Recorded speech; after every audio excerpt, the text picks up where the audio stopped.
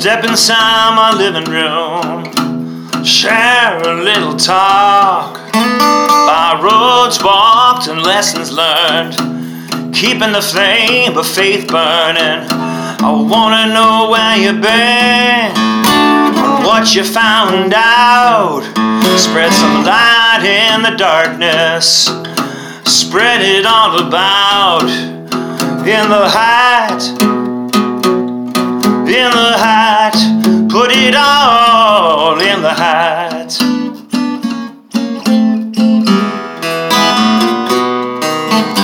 Hello and welcome back to Hat Radio. My name is Avram Rosenzweig and I am in my house for the 6th episode of this, a very new podcast. I'm really excited. And if you've wondered what I'm sort of trying to do here, the essence of this podcast is to create an environment really which would be similar to what you do at 12 o'clock at night when you're having this phenomenal schmooze with someone whom you love or someone whom you like very, very much, and or even maybe someone that you just met, and that discussion goes on for a long time. I want to create an environment here whereby people talk about who they are, they expose who they are in a safe way, and the listeners say, oh, you know what? That's me too. I thought I was alone in this. I want to create a community of listeners, and I want to create an environment which is positive.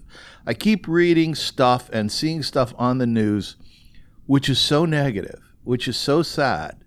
And I keep thinking to myself, do I really need to know that a bus went over a cliff in Chile and killed 3 people? I don't. But yet the news industry foists that upon us.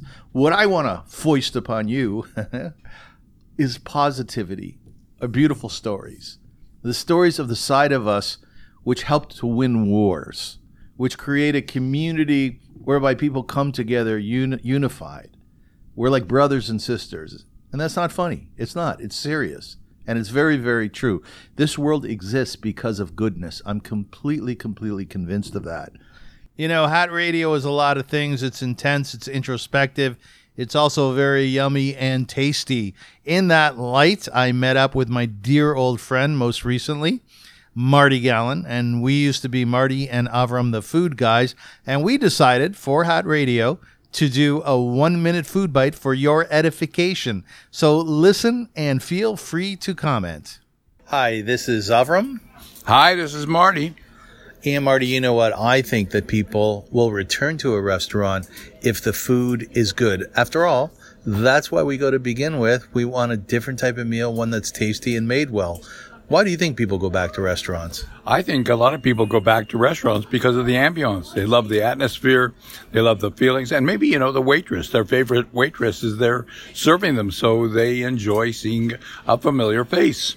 And of course, some people will say that they go back for the ambiance, right, to look around, see the beauty and the creativity of the restaurant. But you say it could be the service.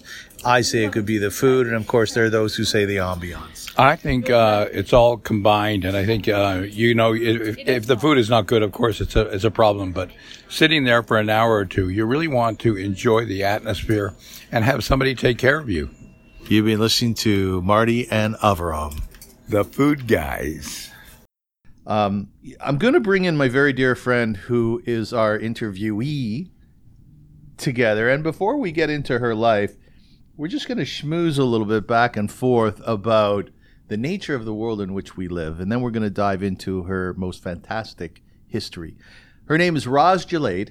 Hi, Roz. Hi, Avram. Thanks for having me. A dear, dear friend whom I love very much, and someone whom I'm deeply inspired by because of the evolution of her life and what she has created. She's created a nonprofit having to do with cats and got out there in the world and changed the paradigm that previously existed to make the lives of thousands of cats, and I would argue thousands of people, better. So, Roz, I'm really excited to have you. I'm excited for the interview. Thank you. Okay, just a few things. I want you to know that 2 interviews ago, I spoke with Kitty Cohen. She's 106 years old. Wow. Yeah. Who's the oldest person you ever met? I think my grandmother, who was 94. She passed, right? Yeah, she passed. What a lovely, elegant woman she was. Yes, she was. So that's the thing about older people. Very often they're very elegant. Well, Kitty's very spry, and I'll be honest with you, she kind of kick ass. I have to tell you a funny story. I went to visit her this Shabbat with my son at a senior's home. I'm talking to Kitty, and I see this other woman roll up. You know how they're all rolling, right? Yeah. That's going to be us. You know it's going to be us, right? I'm going to go, oh, I really like your roller. What do they call those things? Walkers. Yeah, I'm going to get a rollerblades when I'm doing it. Yeah, we'll see. Yeah. Okay, we'll see. So this older woman walks up, and she goes beeline to my son. He's 12 years old, and 12-year-old boys are goofy. And she says to him, oh, hello, dear. How are you? And he goes, I'm fine, thank you. How are you? He's a lovely kid. And she starts talking about something in her life, how her grandson came to visit. And then she stops. And she looks at him and she goes, I can't remember what I was saying. and I'm hearing this, right? And she's cool with it. It's like she's not morose or anything. She understands who she is. And what does Noah do, a 12-year-old? He has no idea. And he's sitting, okay. I don't remember either. So I'm just letting this happen, right? But eventually I dove in and I just tried to take the conversation another way. But I just thought it was such a beautiful thing to introduce my son to an environment like that whereby he can grow, right? Yeah, and that's sweet, the way he reacted. I thought so, too. He went right with it. He just went with her. I thought so, too. Followed her, yeah. Right. That was really nice. Yeah, well, he's a beautiful boy. Yeah. And you have to expose children to seniors. Yes. And I think other children as well, right? Yeah, and pets. And oh, yes. Yeah. What am I thinking here? So it was great to see Kitty, and she sends everybody's regards. You know what? The previous interview with Ellie Rubenstein, this is not meant to put any pressure on you. Yeah, of course not. He has like 400 downloads. Yeah, really. He's like the Pied Piper of Ellie everything. Rubenstein is like amazing. Hasn't he? What he's done and what he's gone through in his life and what he stands for. I know. Yeah. Did you hear the podcast? I haven't heard it. I will listen to it, but he's just an all-around great guy. Have you heard any of the podcasts? I know what he's been done.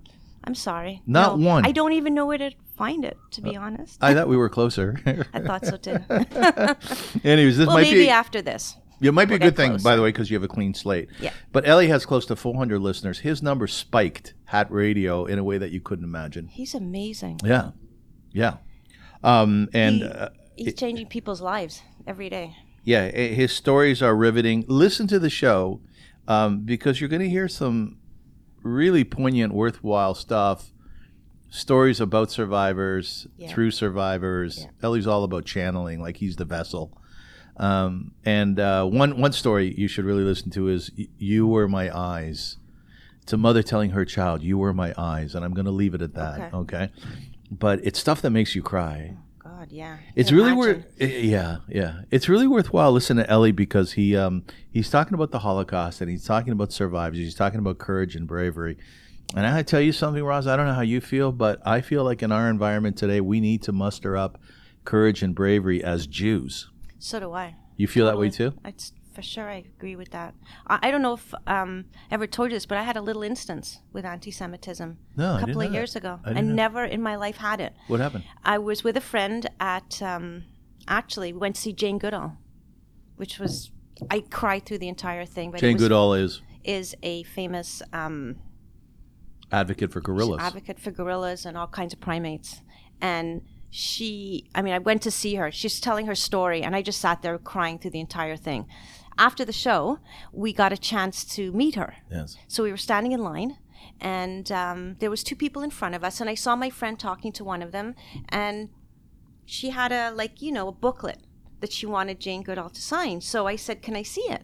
So, as a joke, she gave it to me, and someone gives you something, you go, "Okay, thanks," and you walk away. Like, just as a joke, you turn away. So she goes, "What, are you Jewish?" I had never heard that in my life. I was in my 40s. So I just looked at her and I said, "Yes, we are Jewish. You have a problem with that?" Yeah. Like, I got really defensive. I said, "Yeah, I'm Jewish. And you have an issue?" And she right away said, "Oh no," it was very uncomfortable. Everyone was not talking except me. My friend was silent, and I'm like looking at her like, "Say something." Mm-hmm. Anyways, the conversation ended.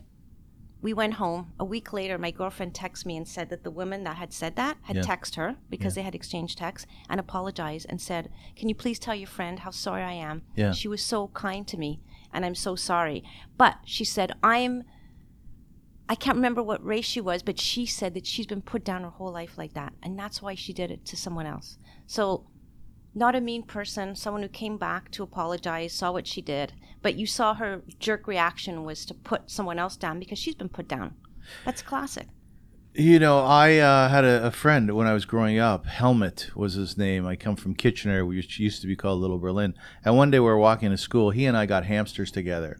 The next day, my hamster had like 12 babies. You know what the hamster did with the babies? Don't tell me. Out of She fear? ate them. Yeah, she ate them. Yeah. All of them? Yeah, all of them. Because my dog kept sticking his nose Oh my God. near the cage. I know. I know. Hamsters eat their baby to protect. Thank God humans don't do that. Yeah. Most of us would have been eaten by now. Yeah, well, it might not have been such a terrible thing for some of us. Oh, here we go. Okay. Anyways, so Helmut, we're walking to school, and he says to me, Hitler didn't finish his job. And, like, I barely knew what that meant. Of course, at that age, yeah. Man, like, same thing as you were looking at. What? Anyways, long and short of it, next day, he apologizes to me, which I couldn't figure out to this day because where did he pick that up? Yeah. Most likely from his parents? From his parents, from a friend, from the schoolyard? Yeah. Right. So I'm figuring he told me his parents told him he had to apologize. But still, it was devastating. It's hard to come back from it. But really, the point is, there are anti-Semites, card-carrying anti-Semites, Yes, and then there a are. little less than that. Yeah. And then there are people, Roz, who are not anti-Semites at all. No. But they'll say stuff like, "Oh, I was Jewed." I know. I never heard that till recently. Really? That's such a weird saying. Yes. That's like, "Hey, aren't you Jewish?" Because, yeah, I'd be honest. I think I told you this a couple of years ago. Remember when ISIS was? I called you. Remember how scared I was? Yes. I was starting to think that, as a Jewish person, we're going to be like in trouble again. Well, there are a lot of people who are feeling that. I know. So I think one of the things we need to take out of this, Roz, is that all of us have to stand up. We have to fight anti-Semitism. We have to fight racism of any form, right? Yeah. And we have to fight abuse. And for I'll tell you people something. and animals. That's all part of it. Okay, so you and I, we kind of differ there, and we'll get into that during the interview. Sure. I think we have X amount of resources, and I think it's extraordinarily important that we protect animals, and we're good to them. Mm-hmm. I say that's because we need to be good as human beings. Yeah. I'm not a big believer in animal rights. You are, right? Yeah. Mm-hmm. Yeah. But right now, let's just focus for a second on people, okay? Sure. I mean, you've inspired me in many ways having to do with animals, as has my son, right? Because he's an animal activist. Yeah, you have. But what I'm saying is we need to stand up and be courageous and brave. We need to be righteous Jews and righteous Gentiles, regardless of whether we were taught that as a child or not. Mm-hmm. Every single human being, when they see racism, when they see anti-Semitism, they have to shout back against it. They have to. Or they have to take on an issue or a cause that is fighting, that fights individuals who, for whatever reason, are angry, are and I would even argue probably very depressed in their life, and therefore they take it out on others by putting people down. Jews, in our case, they're putting themselves up. Right. It's like Michelle Obama said, they go low, you go high. Yeah. That's the theory, right? Yeah. Somebody who puts you down is obviously someone who's very put down themselves, like that woman who apologized to us. Yes. She admitted, because I've been bullied, I'm going to do it to someone else. Yes. But it's different when somebody apologizes right away and understands. Like that kid that went home, that kid that apologized to you, obviously something in that kid stayed with him that he went home to even tell his parents what he said to you. Yes. So he must have had a glimmer of guilt or felt badly, even though he might not have understood the ramifications of it. I'm not sure of the machinations of that situation, but what I have learned over the years is that I've been with some non-Jewish friends who have said ostensibly anti-Semitic things, and I haven't construed them as such. No, there's a part of our culture where we take shots at each other. Yeah. Although there is a line. We do not use the N-word. We just don't. No, we don't. Right? Yeah. We don't. It's funny, we use the Jew word, though. Not us, but other people do. G is what? Jew. They use the J. Oh, J. The J word. I know. They use that more than the N word. More often now, and that's really troubling. So Yeah. let's all stand up, choose an issue. Do not back down. Do not get too comfortable. Our life is short. We're on this earth for a very, very, very limited amount of time. Let's fight when we had to. And we learned that from Holocaust education, so let's do that. So just a couple of things. Viva Rasky, who's a cantor at Haboni, made a 60th birthday for our dear friend Ellie. 18 people were there. She has a stunning house. It was very elegant. Ellie's 60? I know. Oh. Ellie's 60. How Happy birthday, Ellie. How old are you? 56. How old do you feel in your head? 26.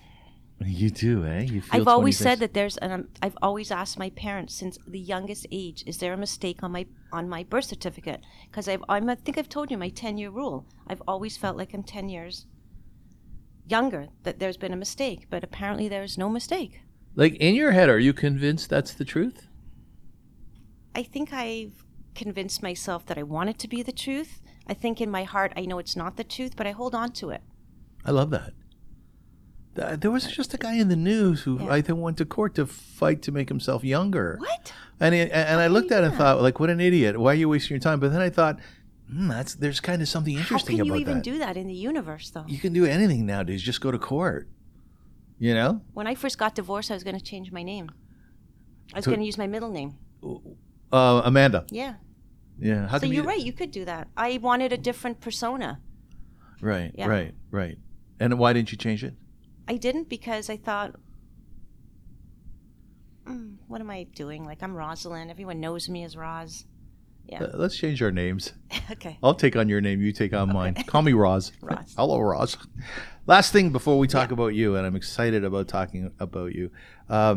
Jimmy Ben Simon, I met with him yesterday. He's a marketing guy, social media.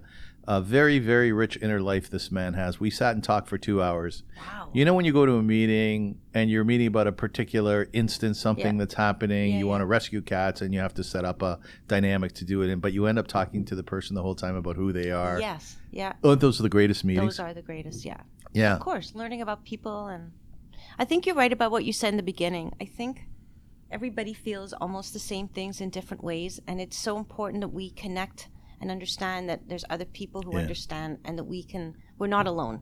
Because I think that's so much of, especially today, the isolation, even with social media, which is so interesting. Yes. Everything's out there, but now we're more inner. It's very true. Such a crazy dynamic. So Jimmy is gonna. We have a meeting next week, and we're gonna. He's mapping out a strategy for social marketing for radio. Ooh. Like, I'm taking this very seriously, and I really want it to go far. But Jimmy used to live in Brazil, and it can be a very violent environment, but he qualifies it as being a most beautiful environment as well. He says the people are extraordinarily warm. I don't know about you, but I don't find Canada to be a warm place. Like, the people. Well, Toronto, definitely not. Not, I'm a right? Montrealer. So you have to understand, Yeah. I've told you all my stories about about how people, when I talk to them in Toronto, they're like, you're not from Toronto, because I think it's a generalization. I think you and I have discussed, if you smile at somebody, they will smile back. They will. If you say hello, they will say hello back. It doesn't mean they're going to smile and say hello first, but if you do it, 9 out of 10 people will return. Yeah, listen, I'm really excited about immigration en masse because it's bringing in cultures that are so really warm and embracing, right? Everybody always looks at immigrants are violent and so nonsense. Most immigrants are hardworking people. They want to make a life for them and their children, and they're fun and they love to feast. Right, and they want a better life for their kids. That's all. Which is, I think, motivating them to come here. So Jimmy, Jimmy was mugged on the streets of Brazil, the capital city, and this guy comes up to him and he has a knife to his back. I mean, it's not funny, but and he says, "Give me all the money you have." Jimmy goes, "Look, I'm sorry, I only have like 100 Rios. I think it's called Rios." So he gives him the money, and the guy says to him, "Look, I'm really sorry that I'm mugging you." But he goes, "My wife is very sick. My son needs an operation." Jimmy says, "Don't worry about it. You don't need to tell me this. He just wants, and someone has a knife at your back." I've never heard such a story where a guy's apologizing. Right. And the guy says to him, "Look, let me take you to a coffee stall or shop, because in Brazil it's plastered with coffee shops." Jimmy says, "No, it's okay, man. You don't have to." He goes, No, I want to explain this to you." So he takes him and he sits with him. So and he robbed him. Yeah. He apologized, Yeah. and now he wants to take him Take for for coffee. coffee. What a great guy. I'd love to meet this guy. And you want to be mugged by the guy, right? Here, you got my back. That's amazing. Right. So anyways, he takes him there, and he explains to him all the dynamics in his family and how bad things are. And finally, when they're finished, he says to him, "Listen, I want to pay for the coffee." So Jimmy's thinking, "You're paying for the coffee the money I just gave you." He says, "No, I want to pay for the coffee." Jimmy says, "Okay." And he paid for the coffee, and that was it. And that was it. Yeah. Yeah. What an incredible story. I heard a story like that, by the way. I read it in Haaretz or the Jerusalem Post, where a guy comes home to his apartment and there's a thief. I don't really, you don't want to qualify me. I'm sure he was much more than a thief. There was a man in his apartment who was stealing, right? Anyways, he starts saying to him, "Matosa," in Hebrew, "what are you doing?" And they all of a sudden start to create this dialogue between them, right? And they start to talk, and he says, "It's wrong for you to come into my apartment and steal." And the guy's starting to feel really badly. So they create this sort of relationship, and they become friends. So you know what this tells me, and this is so true. I've always felt it. Embrace the thief. You could be a good person, a moral person, and when you're put in extreme circumstances, you will react in a way that people will judge you in a very unfavorable way. But it can happen to any of us. Oh, man. Desperation can do that. Elie Wiesel, I think it was in his book, Night, talks about how a father and son were going at each other violently for a piece of bread. And that really qualified your point. A father to a son, like beating the crap out of each other, right? And those are extreme circumstances, right? That's why I've always really tried to think there is good in everybody. It's your circumstance. It's sometimes your mental, what's happening mentally, socially, spiritually. I do think there's evil too, but I don't think like that. That story about being robbed, I'm going to remember that. That is just an incredible story. It is something that I would probably do if I robbed somebody. Apologize to them. You have these very unique situations. You probably would, actually. You have these unique situations in the world. Where, I mean, I know a lot about the Jewish world because I read a lot about it, but you know the situation where a rabbi challenged a KKK guy or a white supremacist, and obviously in the beginning when they were talking on the phone, the white supremacist told him to F off. But eventually it evolved, and this guy ultimately gave up his white supremacy. Amazing. Yeah, and I think he even converted to Judaism. Like, these are crazy stories. See, but we don't hear them. We don't hear them. We have to look for them. We have to look for them, 100%. Yeah. So, Roz, you were born in London. By the way, I just want to say I really like your glasses. You do like my glasses? Yeah. Nice Look, color. so my response should not be what it's about to be. Okay. But I'm going to say it anyways because I don't know. I seem to have a predilection. It's sort of putting myself down a little bit. I don't know why I do this, but they're like $8.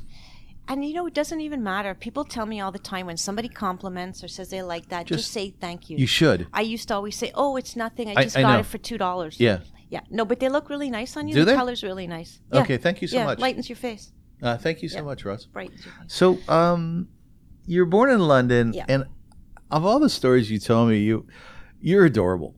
You really are. You are adorable, and I can only imagine what you were like as a little girl. Like, you were probably really small, right? I was really because you're small. What are you? 5'2"? What are you? 5'2". I was so small. There's a picture of me which I should have brought you that I was a bridesmaid in one of my aunt's weddings, and I mean everyone's this. You can't see me, but my hands up and tall, and then you see this tiny little thing with this little smile on her face. I was tiny. It was very embarrassing. Embarrassing to be tiny? Yeah. Is it still? I always wished I was 5'6", 5'7". But is your size ever an issue in any environment? No. My mom, from a young age, told me good things come in small packages. She's right. And also, I have to say, over my rescue career, it's really helped. Because you can get into small holes. I've been in dumpsters. I've been in smaller places. Yeah, I could get in and out of places. Yeah. There you go. The glass is half full. Yeah. So you're born in London. Your parents leave there when you're very young. How old were you when you? I was 8. So I was born in Hounslow, Middlesex, which is a southern part of England. Okay. And my parents, from the stories that I know and I've talked about, my father was a hairdresser, and he had his own hairdressing store. And apparently, I used to go there as a kid. Yeah. And walk around and stuff, and it's interesting. I just learned this story recently. I always thought it was, they weren't doing well. They wanted to come. I found out recently that my mother's father had taken her. My mother's father, my grandfather, Olive Shalom, who I never met, He should took rest her. in peace. Thank you. Took her to Canada on a business trip. And my mother fell in love with Canada because my mother's a real go-getter. Yes. And a few months later, she started talking to my father, things aren't going well here, so let's try. And then my aunt, my father's sister, was living here in Montreal. That's the other reason. She was going through a hard time. And they just decided to move. I mean, I wasn't part of it at all. I had no idea. I just have a few memories of leaving, 1 or 2 memories, that's it. Literally 1 or 2 memories of me being in the car, driving away from the street. And then my neighbor Lawrence, who was a friend of mine, gave me this little, I'll never forget, this little... Like a pendant? It was like a pin cushion, but it was the shape of a shoe, and I loved it. Yes. And when I moved to Canada, we had to move in with my aunt and her kids and that, and she broke it, and it was just horrible things like that. What memories do you have of being a little girl in London, or not in London, in England? In England, the only few memories I have is playing around with my brother. Yeah. Running around the house and him running into the bedroom, and there was into his bedroom and on the bed, and there was scissors, and they went into his side. Oy. So my mother had to take him, had to be babysat, to take him to the hospital. I remember also when I was little, I was lying in bed, and my brother came in my room and went, Roz, there's something on my neck, and then there was a spider on my bed. Oh, you hate spiders. Oh, today I hate them. Won't kill them anymore though, and little things like that. I remember driving on my dad's lap, sometimes in the car. On the left side? No, the right side. Yeah, on the right side. Right. Coming down the street. And as you know, as a kid, everything looks huge. It When does. I went back years later, the street was like Tiny. tiny. I know. I took one step, I was at my house. As a kid, it was like 20 steps. Yeah. I went back to my house in Kitchener on Lydia Street, 169 Lydia, knocked on the door. Nobody was there. Everything was open. So I walked through. What? Yeah. And then I went to the backyard where I really believe that there was an Olympic-sized hill that we grew up with. Yeah. It was up to my knees. It was a bump, yeah. It was a bump. Yeah. So Roz, but nevertheless, despite the fact that you don't remember like huge pieces here, huge chapters of your growing up years up till 8 years old, you moved to Montreal, and in terms of how you've looked at this, it was very, very traumatic for you. Oh, yeah. That move, right? It was hugely traumatic. I didn't adjust for a long time. My parents sent me to psychologists.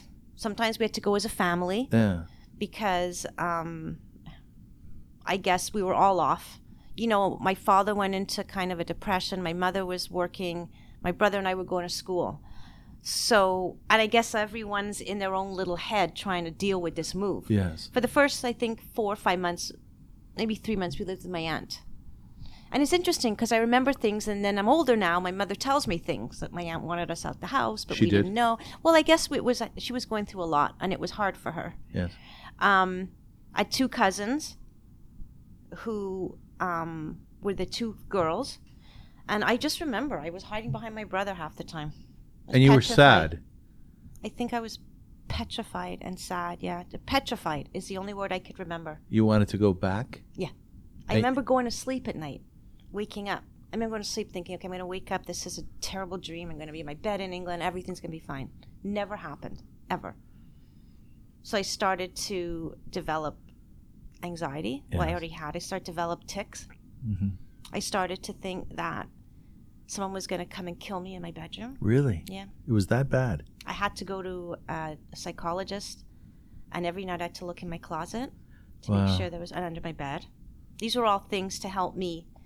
To be honest, I still have a few tics to this day. Well, we all have tics. Yeah. I mean, in my worst of times, really, my face is moving all over the place. It really is. My eyes are blinking. Really? Oh, it's not unusual at all. I also have a lot of anxiety, so I totally understand. Yeah. Well, over the years that you've sort of researched this, looked into be introspective, done therapy, do a lot of kids go through this when they leave their home? I would. You have a tear in your eye, eh? Yeah. Why? I No, don't know. no. It's just sad. Don't be sorry. Not on Hat Radio. Um. What saddens you? Because I developed this separation anxiety that I've never really gotten over. It's led into every part of my life, which has actually led me into rescue, I think. No, I don't think this happens to every kid. I think it depends on who you are and how it's done. I think that there's some children that are would have looked at this, not like logically, but at some point, wow, what an opportunity. You know, we're going here, we're going there, we're going to a new place. I never looked at it like that. Like an adventure. Like an adventure, yeah. And some kids are like that. Just they're like that. I was never like that. Are you surprised that you weren't like that? No, I was scared I was always scared.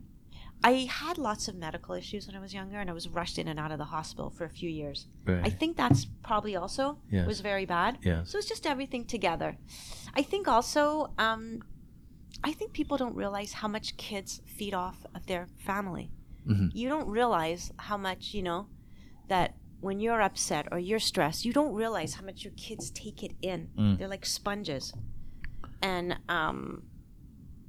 I think that's just part of it. I was always a sensitive kid. Always, always, always. So, yeah, you're kind of born with some traits. Always sensitive, so never like change, which is like I'm like a cat. And that's what happened. Had a major change. And took many years. Did a lot of things that I obviously, I was rebellious. I got into bad things. Yeah. But my parents always knew at the bottom. My parents always said, your foundation was good. We know you're going to come out of this. That's what they said. Your mom had a real tough time, did she? She was an orphan at an early age, wasn't she? Yeah, very.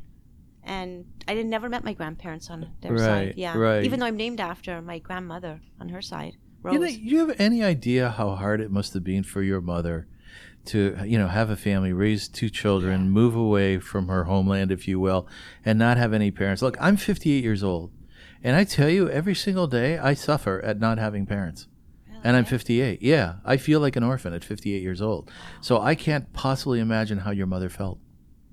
Yeah, it's interesting. How old was she when she lost her parents, do you know? She was in her 20s. Right. So it wasn't 8, but it wasn't 40. She just had a new son, and yeah. Listen, I've just recently, like in my 30s and 40s in therapy, came to terms with what you just said. Yes, I have realized now what it was like, because now I'm in what I'm going through in life. I'm imagine I have children now. Imagine I have all these responsibilities. I don't know how she did it either. I know. I don't. I wish she still suffers today in some way, but thank God everything is better today. But must have been horrible. So you can imagine your parents are on the plane coming over from England. They got 2 little bambinos. You're 8, and how old's your brother at that time? 11. He's 11 years old. So they're not only worrying about themselves.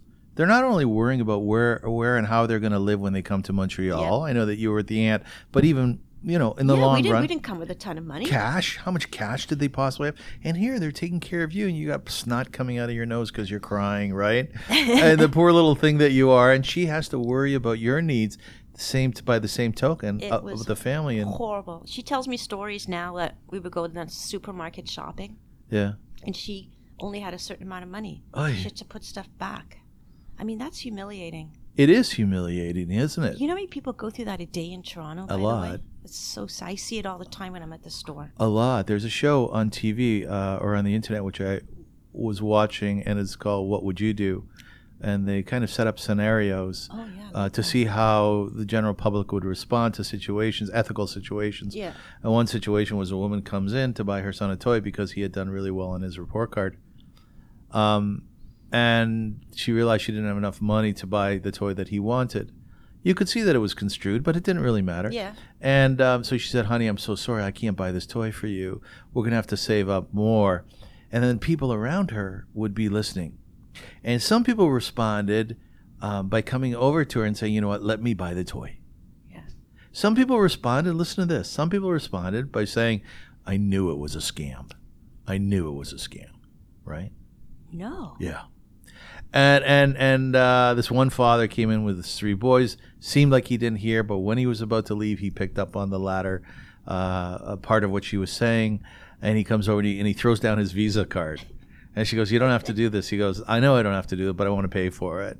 And indeed, he did. So, but the point that you're making is, it's so hard to have limitations in your life that are financial, because your child suffers when they can't have what every other child is having, right? You suffer as a parent. And you suffer as a That's parent. why my philosophy, though, is wherever I am, if I'm in a store and someone's buying something and they don't have, this happens how many times? So a kid or someone, they go in their thing and they want to buy candy and they don't have enough money, I always give them the money to make it up. Do you pay for people sometimes? Sure. Do you? 100%. You know why? Because that's just the kind of world I live in. I like everyone should help everybody. That's the way it is. Yeah. You know what? Everyone's struggling. And I can't imagine if I have the quarter in my purse and you don't. And you don't. And you're standing there and you want this drink. And the lady goes, sorry, it's 75 cents.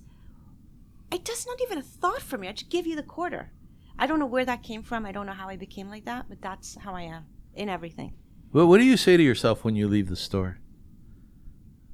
I'm so happy I could help somebody. Like, do you pat yourself on the back? Yeah, I'm so happy I could help this kid get a drink I or this know. person. Yeah, me too. Because you want that when, if God forbid, you're in a situation. I know.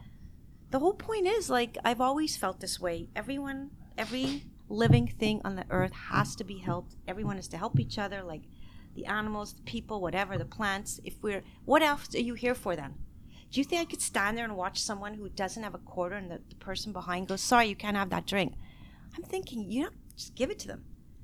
That's why I'm not a great business person. That's why I would never be a great business person, because I give too much. I don't want to. So, yeah, I'm sure you're like that too. Well, I've started tipping way too much. I need to cut back, but I'm thinking to myself, listen, you know what? These people work really hard. And, if you get a bill for $14, what do you leave it, $1.50? Like, what is that? They don't work any less because you're paying $14 versus 100%. $35 or $40. I just feel you got to be careful, though. You do, but if you have the means, I'm not taking out $10,000. If you have the means to help somebody, even a little bit during a day, that's to me what it's all about. I know. It doesn't have to be big. I totally agree with you. It's opening a door. It's helping a woman, a lady with a bag. It's just so many things. I mean, every day you do how many of them? So let's jump forward here. So you eventually make your way to Toronto. Yeah. Again, there's stressful times in your family. Your parents are always working really hard to make things good. Your mom's an amazing human being, just as your father is, by the way. But your mom's like entrepreneurial. Yeah. She's the type of woman who she saw like, oh man, there's a lot of muck in my world, but you know what? I'm going to keep my head up and just move forward. And ultimately, your mom launched a business. Your mom launched a minute-taking business. Yeah. Like we're talking years later. We're going to skip a little bit of your childhood. Yeah, minutes by minute. You must be blown away by your mother's ability to do that, because nobody taught her to do that, right? Nobody taught her to do it. Yeah, I am. I'm always proud of my mother. I got a trait from my mother, unfortunately, that she doesn't think she's done anything. Yeah. So I do the same thing, and then I say, but you've done so much.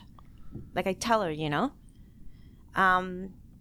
Yeah, my mother was a very entrepreneurial, and this business, I mean, it was so great. She was able to sell it, and now they're retired. Minute taking, right? Minute taking. What is that? What did you guys do? Professional minute taking for condominium boards. You'd sit there AGMs. and listen to their meetings and write down what they were saying? Well, minute taking is more about just writing everything down. It's being able to go into a meeting, listen to a conversation, assess it, wrap it up if there's any decisions or actions.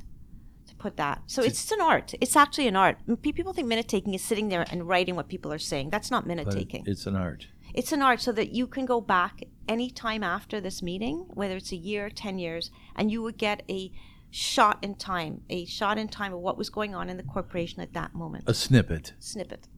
Did you ever hear like crazy shit? Oh yeah. Did you? Like what? Give me an example. Like cops kicking doors down for domestic abuse. The worst is when people leaving their animals in a place. That sucks. But, oh, yeah.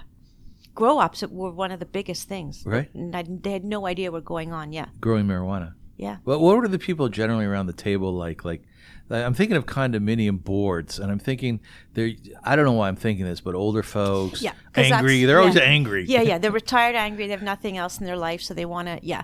No, the boards have changed today. Today, you see more professionals sitting on the boards because more people are now concerned. Okay. Right. It's not the old days when I used to take minutes. Where you're right, I used to take minutes for Brene Brith. All the old guys would be sitting around. It was great. It was like so much fun. Kachkas. And they loved you, right? They loved me. Come on over here, Roz. Let me put my arm around you, right? Yeah.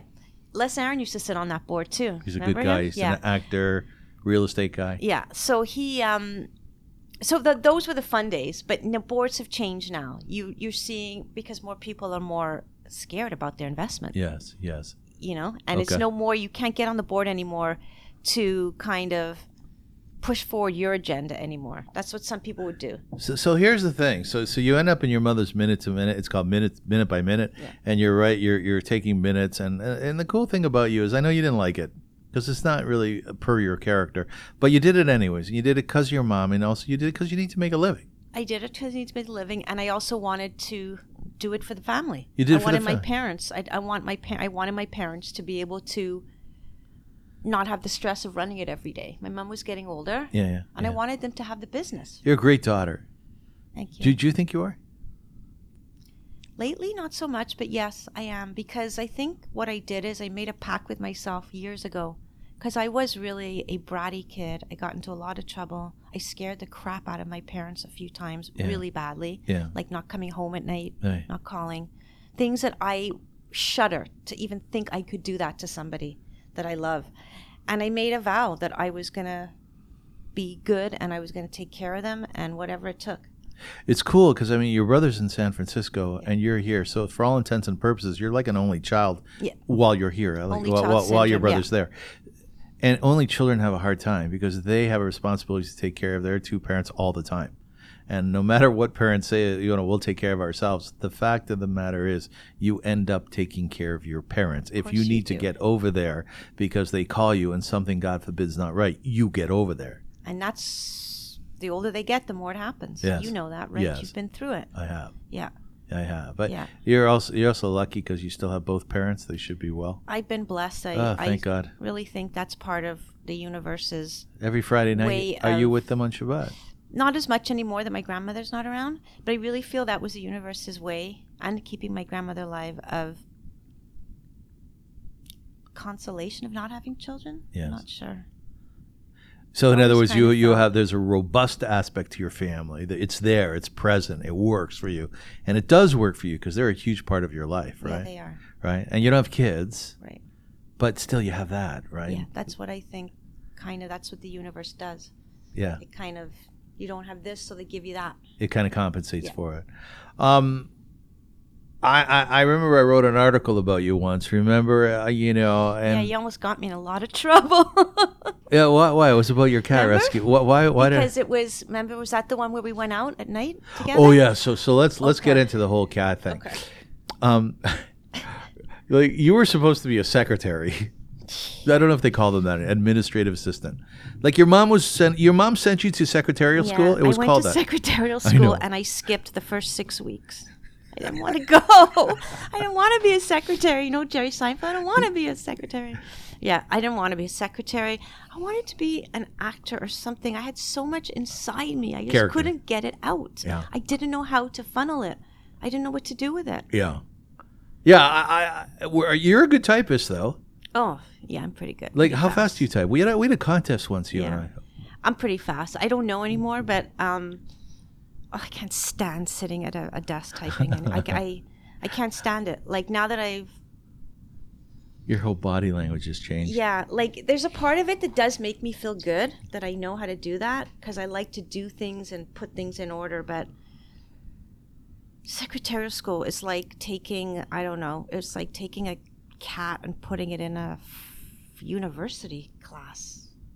Or something. Fit. That's a really bad example, but I get your point. That is a terrible example. It really is, yeah. But I get your point. Yeah. But I think it's adorable that your mom sent you to, and she felt she was doing the right thing. As my mother was your an father, executive secretary. and you're sitting there, and did you ever learn shorthand? No. No. My mother is a professional at Pittman shorthand. Is she? Yeah. Pittman. A very dying art. I didn't learn shorthand, but I learned a few things. Okay. Like, for instance, if I had to write the word walking, anything with an ing on it, I would just write the word walk and put an underscore under the K. Oh, and that would tell me that's an ing. Okay. So I had stuff like that I could do. What's the short form for with? There's none. It's WW, and it's just W with a line. Oh, yeah, With? that might be, yeah. Right. Anyways, doesn't matter. So listen, so you missed the first 6 weeks, and you know the old saying, miss the first 6 weeks of secretarial school, you're out. I was always a bit dopey, so you just reminded me, my first job I ever got as a secretary in Montreal in a company. I was a dopey little girl anyway, that's why I can't believe they put me in secretarial college. I would do things like in my first job, someone would come in to see my boss. And the guy's name was Yves Saint Amour. So I'd go, Mr. Howard, Yves Saint Laurent's here to see you. I would do stuff like that all the time. I love that. He thought I was the biggest dope, but they liked me. I was fun. I knew what I was doing, but I was dopey, and I would do things like that. Yeah, that's the thing about those jobs. Like, you can't really be dopey. I mean, it's nice that it was an ingratiating thing. It was. I'm also dopey. I miss points. I don't hear things.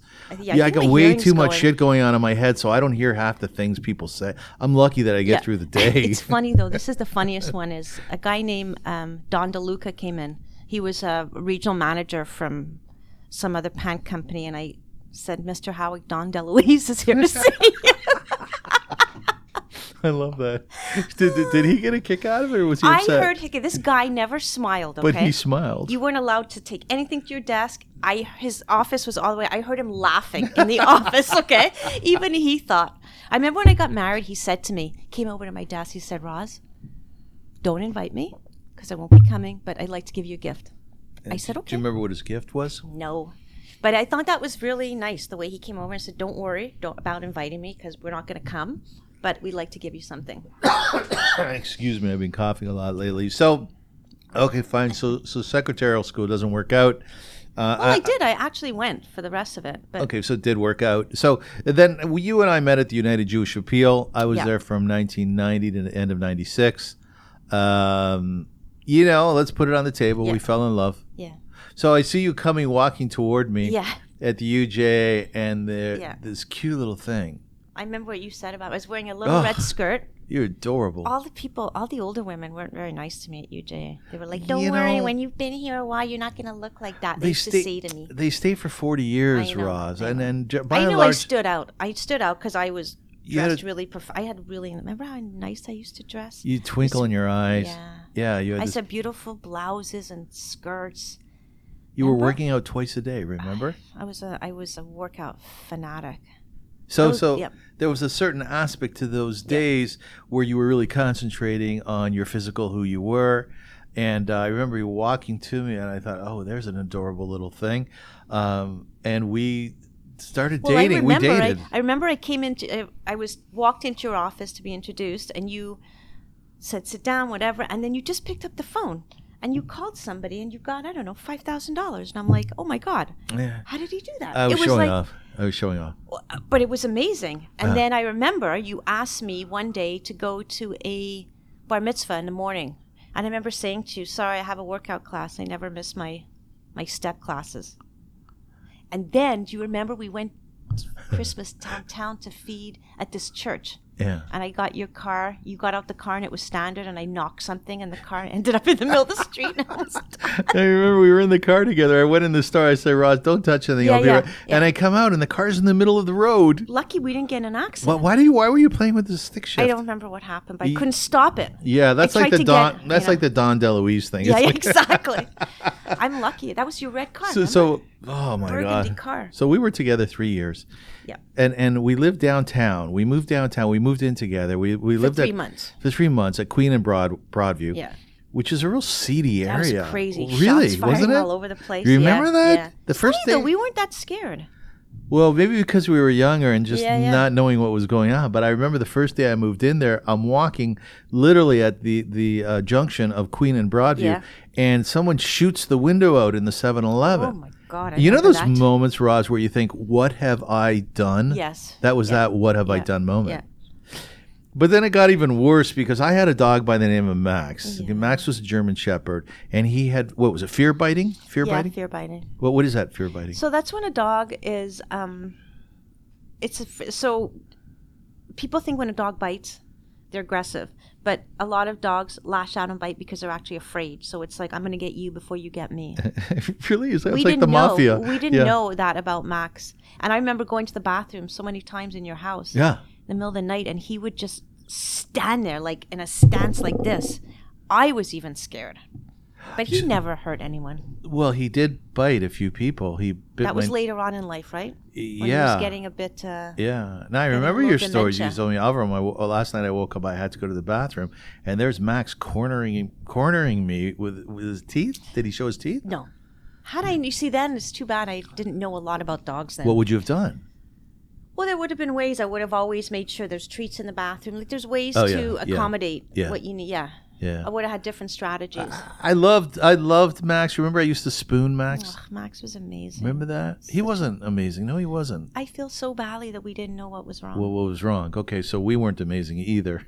No, because we should actually had a trainer or somebody come in to help us with him. I know. But, such is life. I had him, by the way, I had Max from the time he was 8 weeks old till the time he passed. It's amazing. And I have to tell you something. Yeah, we're gonna move into your whole animal thing in a second because I know you have a ton to say on this. But I took him to the veterinarian to. Is that what they use? The term "put him down"? Do they use that term?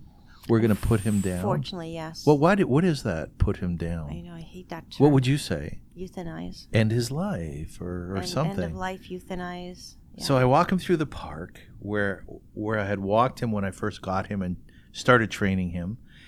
And he was, Roz, he was so dopey. Like he was senile by then. Yeah. You know senile animals, right? They're not conscious. They're not aware. So sad. Isn't it? Oh my God, it's the worst. A glaze in their eyes.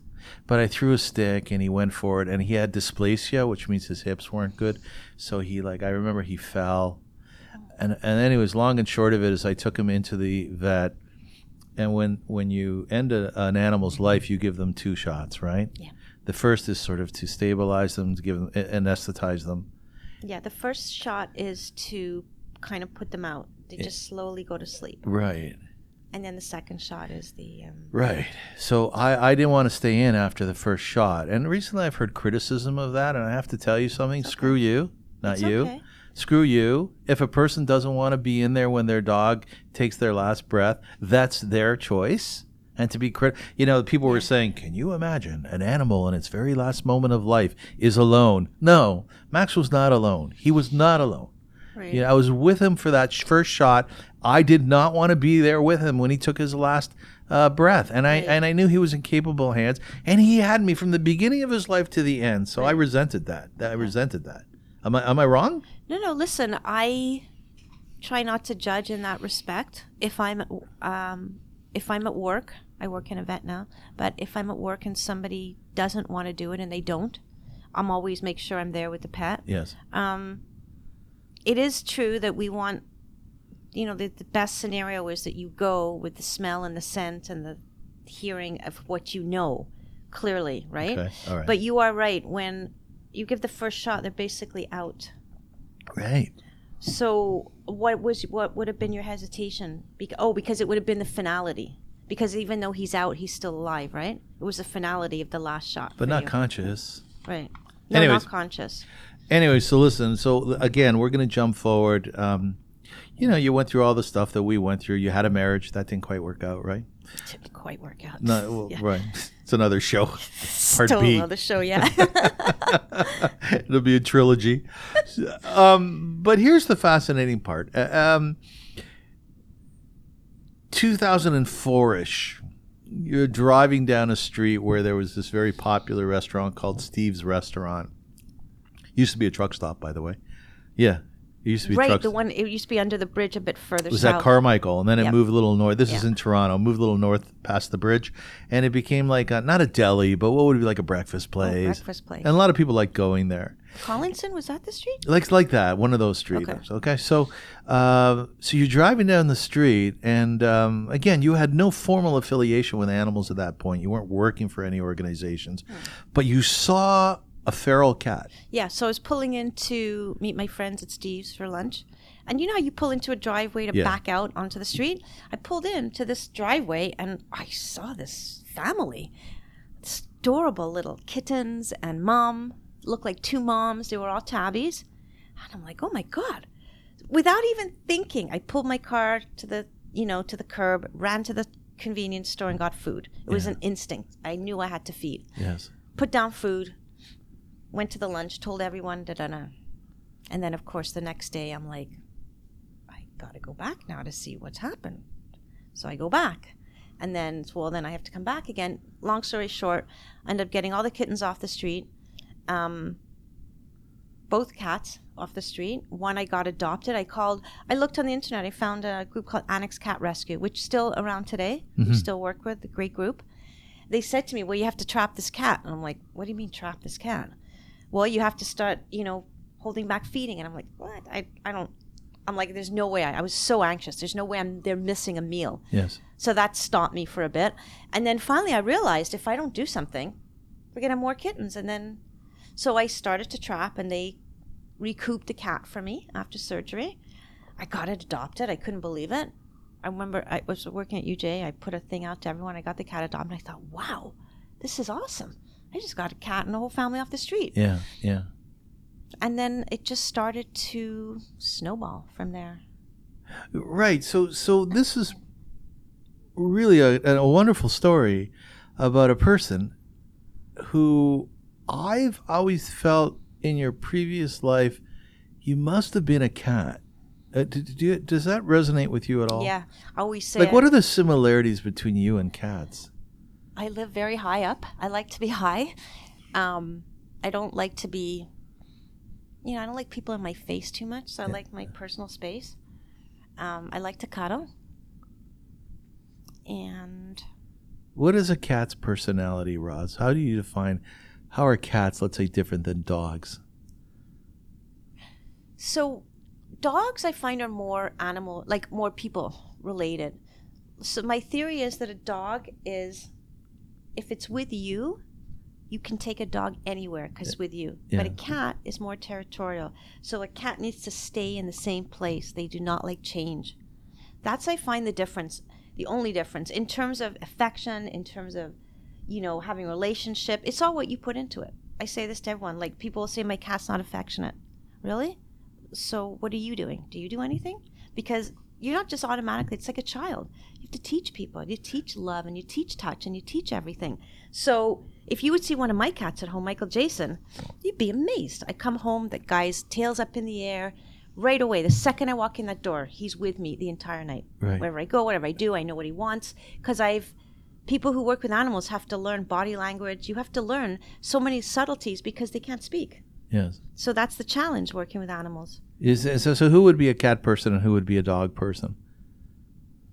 It's funny. I don't really know how to answer that because I thought I was only a cat person, and I'm getting into dogs. You walk a dog regularly. I walk the most amazing dog, Sterling, yeah. Sterling's not the pit bull, right? No, Jade was. Jade was. You weren't afraid of that pit bull at all. I would not let my son near a anybody. pit bull. I wouldn't. Jade was raised as a puppy with children. The vet was very smart. She was raised with children, with grandchildren. It's true, if put in a situation, that dog could probably have hurt somebody, but my walks with Jade were all humane education. I'd walk through the park and people would come up, That's or cool. they'd be running the other way. I go, don't worry, and I would talk to them about the breed. Yes. That's what I am when I'm out everywhere. I'm yakking to people all the time. Yeah, but I used it as a good opportunity for humane education. So you started to get into cats more so. I've seen you in environments with cats, and the first instance I think that is very memorable is when you and I were walking through a park, and I saw this little head, stick its little head up from a bush. And I said, Roz, I think there's a cat over there. Sweet. Yeah. You have tears in your eyes again, eh? I still miss her so much. So we adopted her, but let's just get to that for a second. Anyways, so we go in the bush. You really took over. Once I always take credit for finding Sweet. Of course. But you're really the one who deserves the credit for saving her life.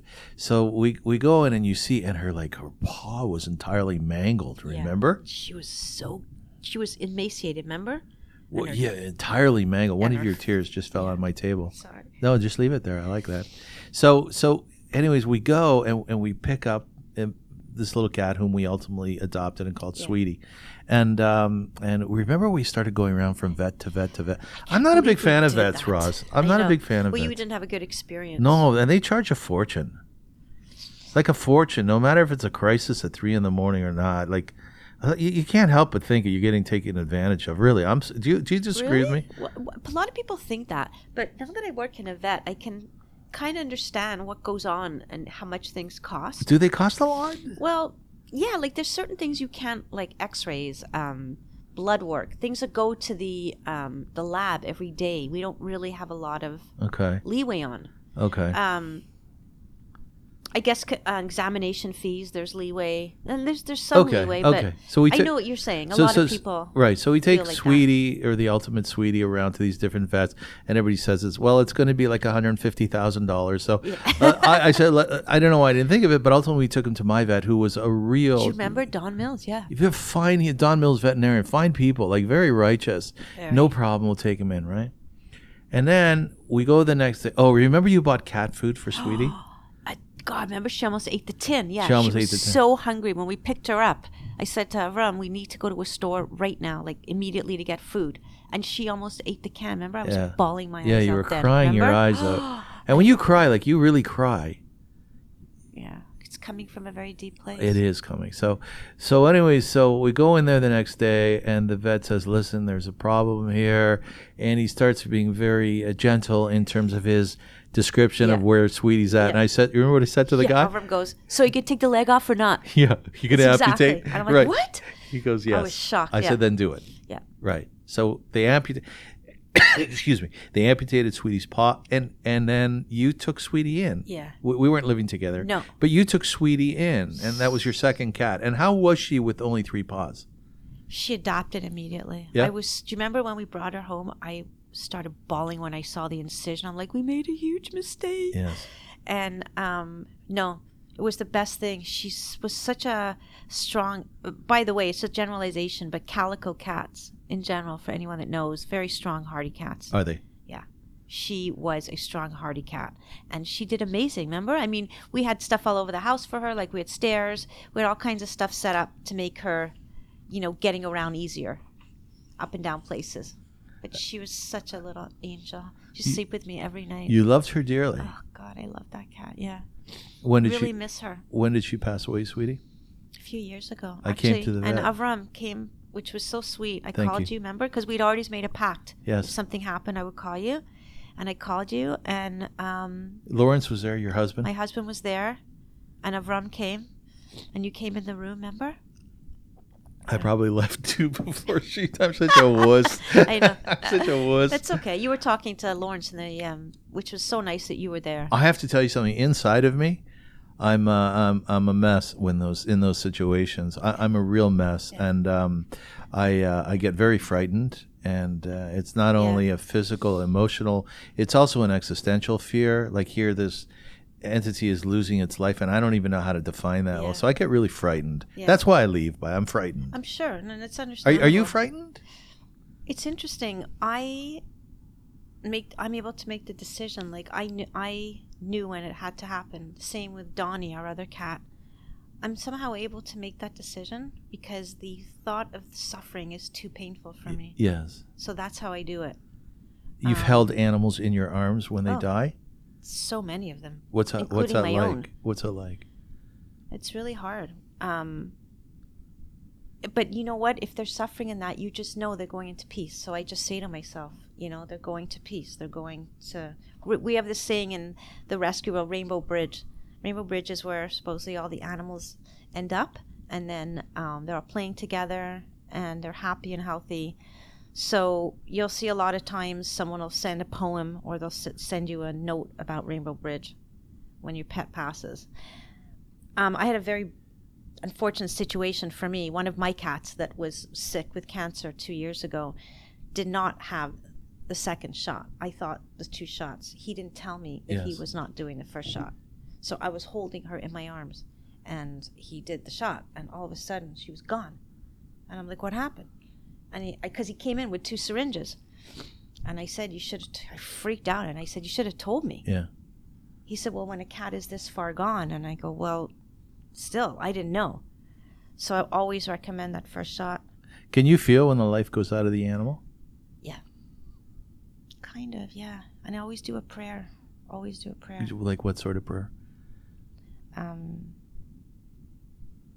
Something like, may your soul rest in heaven, your special time on earth. And, I'll do something like that. And always if I see a dead animal on the road, I do that too. Do you?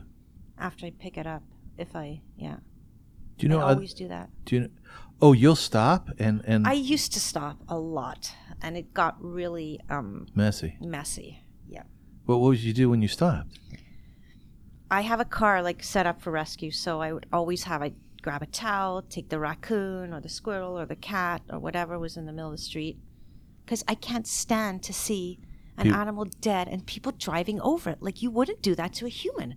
You would bloody hell stop your car and get out and move it aside. I don't care it's dead. It's disgusting. Okay. I can't take that. So no, or if I can't do it, I'll call the city, but I used to always do it. I got grossed out once because I picked up a raccoon once a few years ago that was so big and so mangled.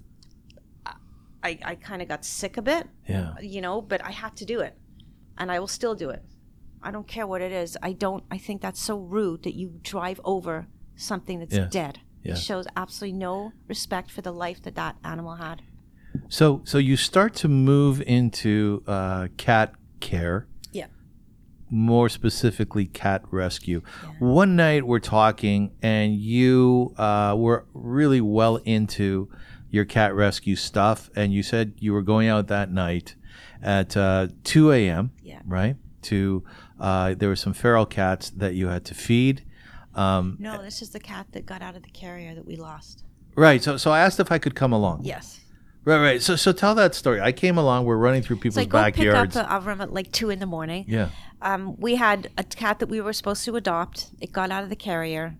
It was really devastatingly traumatic, and we were looking for it still. So we had set up traps all around the area 24/7 with everyone on a shift. My shift was 2 to something. So I told Avram I was going out, and he said, "Hey, let me come with you." So we went out, and I'll be honest, I was petrified going out there by myself at 2, 3 in the morning in people's backyards, checking a trap. But I had to go because I felt it was my responsibility. I'd lost, that carrier came open on my time, and it was my job to find this cat. And Avram came out with me, and unfortunately that was not in the trap when we went. And to this day, we never found the cat. But we're running through people's backyards, I remember. We were going through people's back because we were checking the traps in the backyards. Yeah. And how long did you do this for, where you would go out in the middle of the night? This was like for probably 4 months. 4 months? 3-4 months. I was devastated. I mean, it was right in the early of my career, too.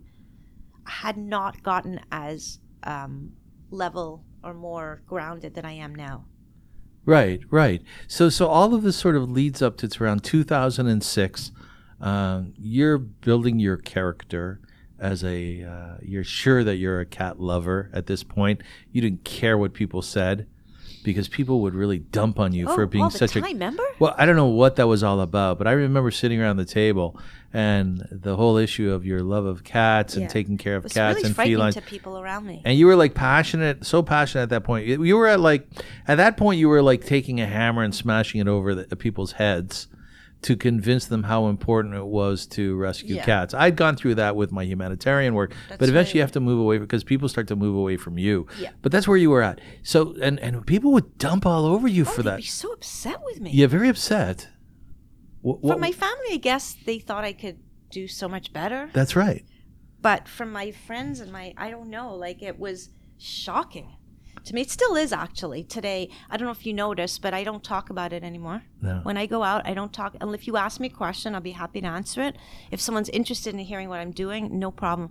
But not like I used to. I used to go everywhere, blah, blah, blah. No. Right. Shut it down. Right. So it's around 2006, and you join an organization. They're out there. This was Foster and Feline. Yeah. Right. And they were involved in rescue and adoption. Right. So what was your function? So I took over as president, and I thought I was some big shot.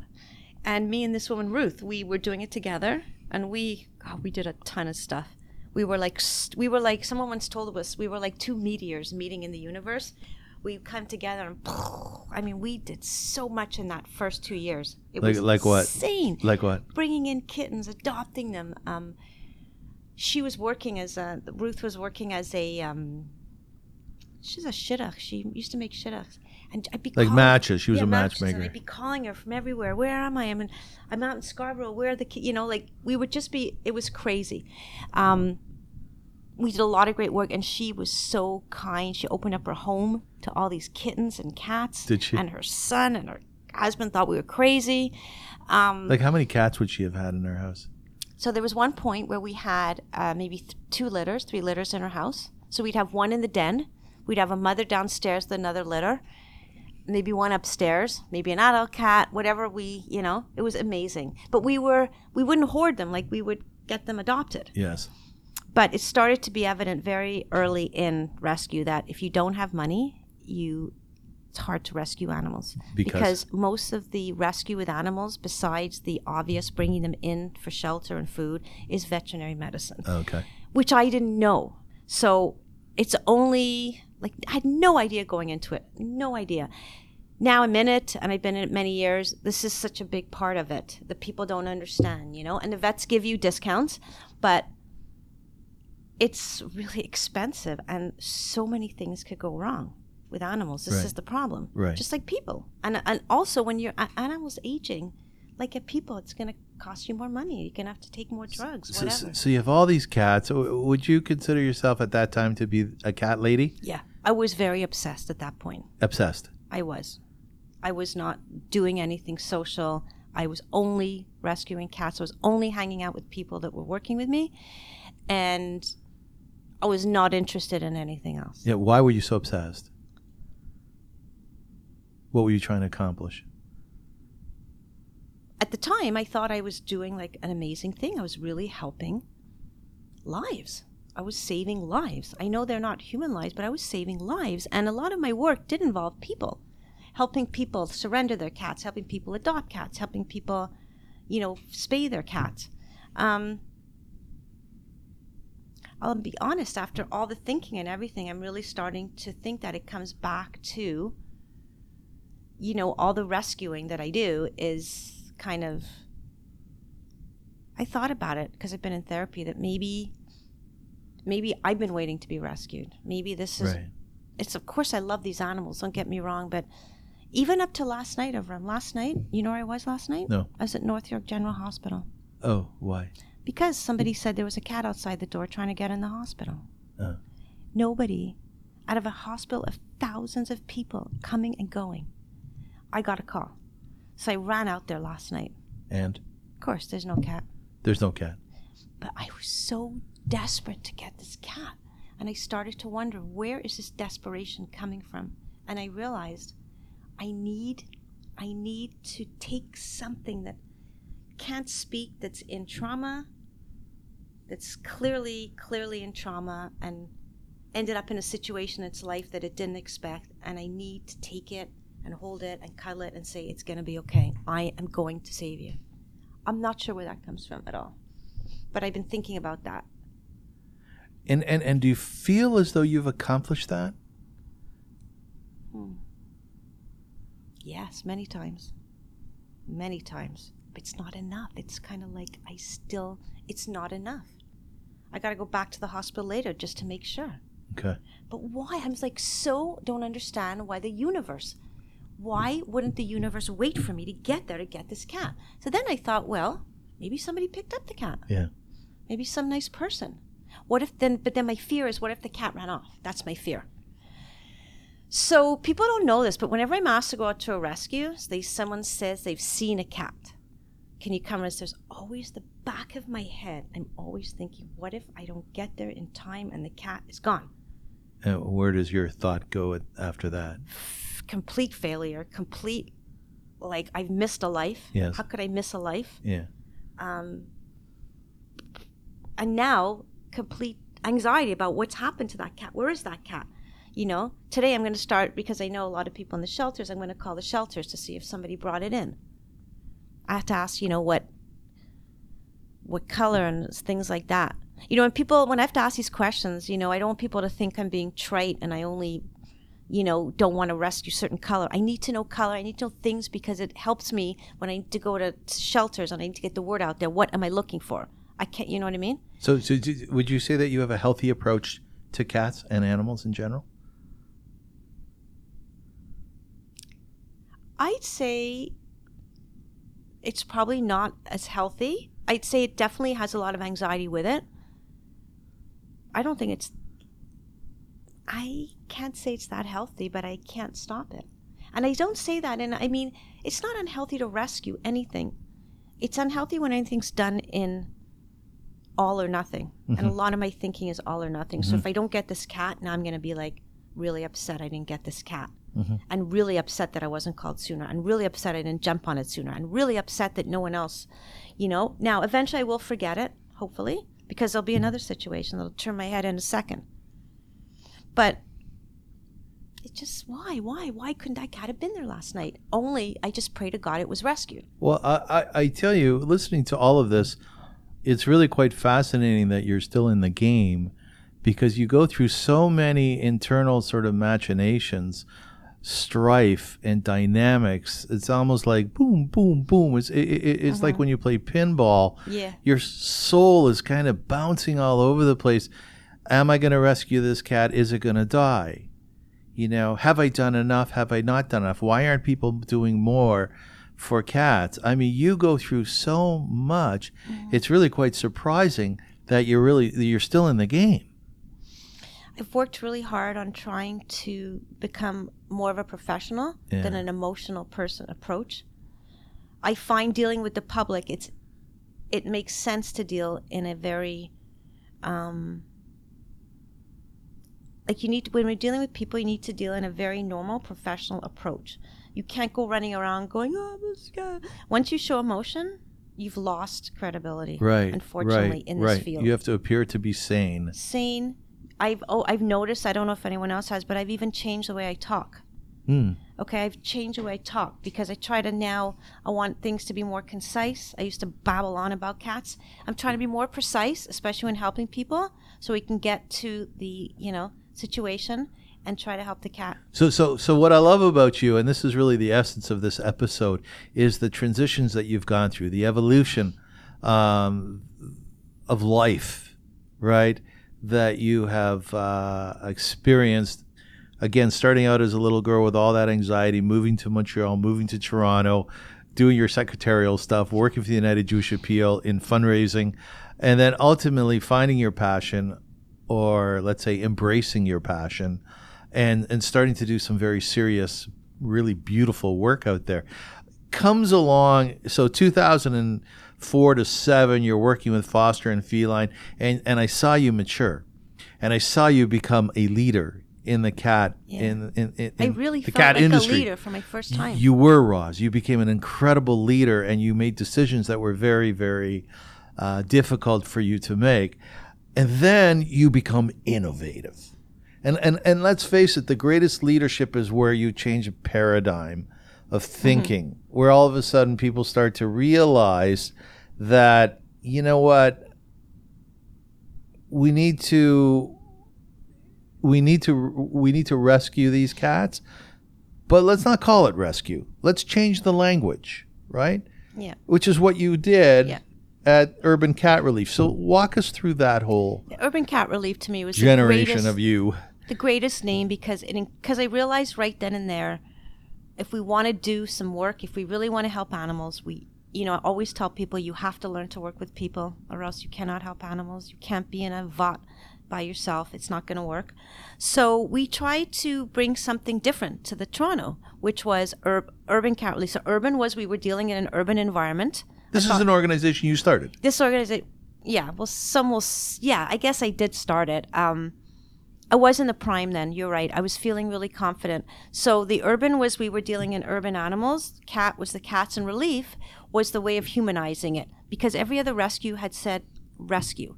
Rescue turned out to have a very negative connotation and a very kind of very negative. We noticed when we said relief. People were like, oh, relief.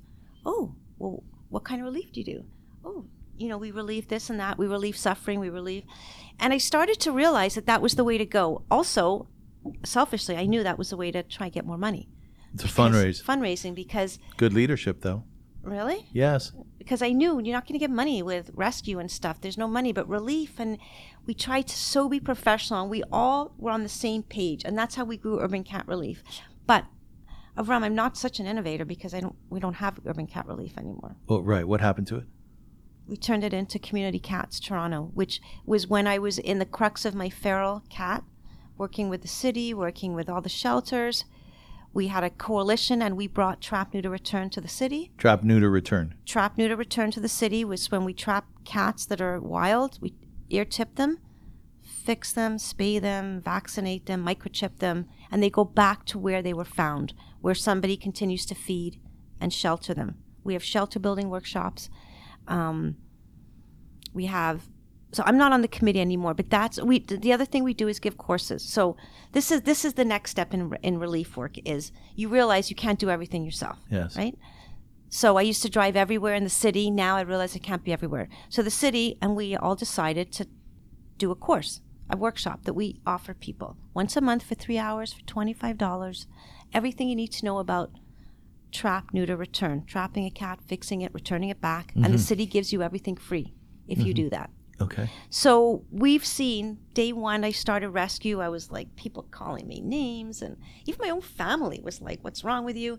All of a sudden now, we're 10, 12 years later, and the city has now got things in place now, like Trap, Neuter, Return actually helps decrease euthanasia in shelters. Like Right. we've seen so much great work from this. Right. So I realized I wasn't that crazy after all, because the city got on board, and now we do courses. I'm not with Community Cats anymore because I'm a bit of a scatter. I wanted to go back to community rescue. So I now volunteer with another group and called Forgotten Ones. And it's a more smaller community, but it's interesting. I find myself back in the streets. I don't think I could ever get it. I think that's who I am. I'm not really that interested, in adoptions anymore, even though I want to get them adopted. I just want to focus more on the field work. By the way, that is a very, that's not unusual evolution of leadership, not at all.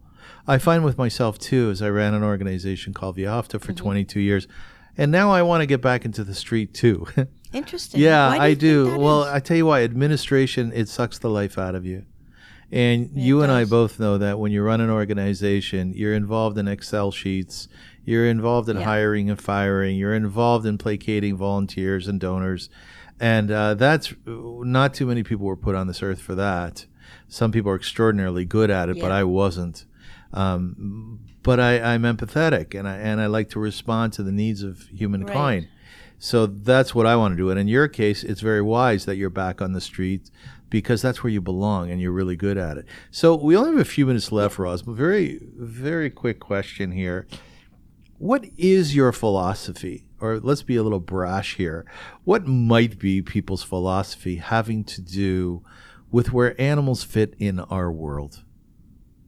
How should we approach animals in terms of available resources, our feeling for them, the language that we use? You've actually used the word humanize a number of times in this interview. Not a word I would use. Yeah. But I trust you, Roz, because you're right. I know you very well. And when it comes to your caring for cats and dogs, etc., I would say right up there is caring for humankind and their relationship to the animals. It's not just the animals themselves. Whereas there's some people out there in your industry who are absolutely wacko.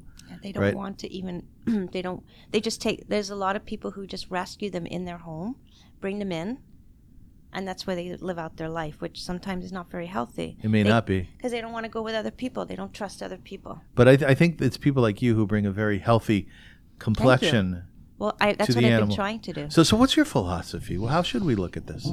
Well, I feel like it's a very interesting question. You're such a good questioner. Thank you. Person. Thanks. That you make people stop before they actually talk. Thanks, Roz.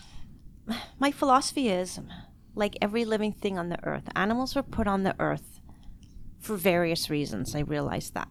The past shows us some of the reasons they were used, and present and the future shows us where we might go. I understand that animals were first put on the earth to help people. I understand that and accept that. But as we've evolved as a species, I believe that it became our responsibility to start caring for those animals that fed us and did other things for us.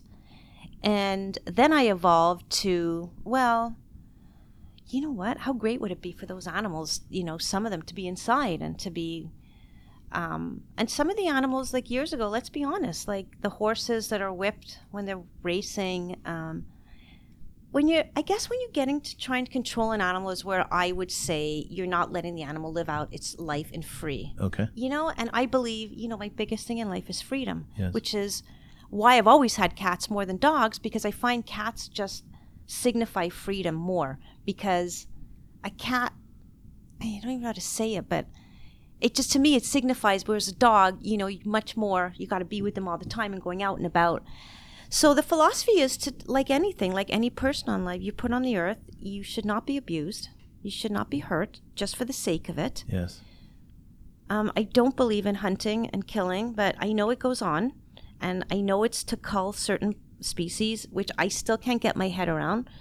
But if you're going to do what you're doing for animals, if you're going to eat them, which I still don't agree, at least do it humanely. Okay. We've shown now, studies have shown that animals have feelings and emotions. Might not be 20 years old, but we now know that some dogs have the emotional capacity of a 3-year-old. Right. Okay, so that means they feel pain, they see pain. I've seen dogs scared, I've seen cats scared. I just think the philosophy should be that you should be treating every animal with respect and care, and trying, like you do to every human being, give them a life of, like, try and ease their life, try and ease whatever you can. Some people it comes naturally, and some people it doesn't. If it doesn't come naturally to you, don't do it. If you don't like animals, fine. Yes. Don't have one, but don't abuse it. Yes. Or if you find an animal and you think you can't help it, call somebody. Drop it off just do something. Do you know what I mean? Because we're all in this together. My philosophy is that they should be treated with dignity and not any pain. They should not be suffering like a child. And I see that it's actually getting more and more, because I see how animals are coming up more in the world. So, as I said before, I'm very happy that you Did that are... answer the question, the philosophy? Well, to some extent. I mean, we could have a debate about aspects of it, but I think my real point is I'm really happy that you're a leader within that industry, within that field, because of the fact that you are so compassionate towards, if you will, all God's creations. I think it's important to make a distinction between humankind and animals in terms of the resources that we allocate and how we treat humankind versus animals. You're right. We should never, ever, ever abuse an animal.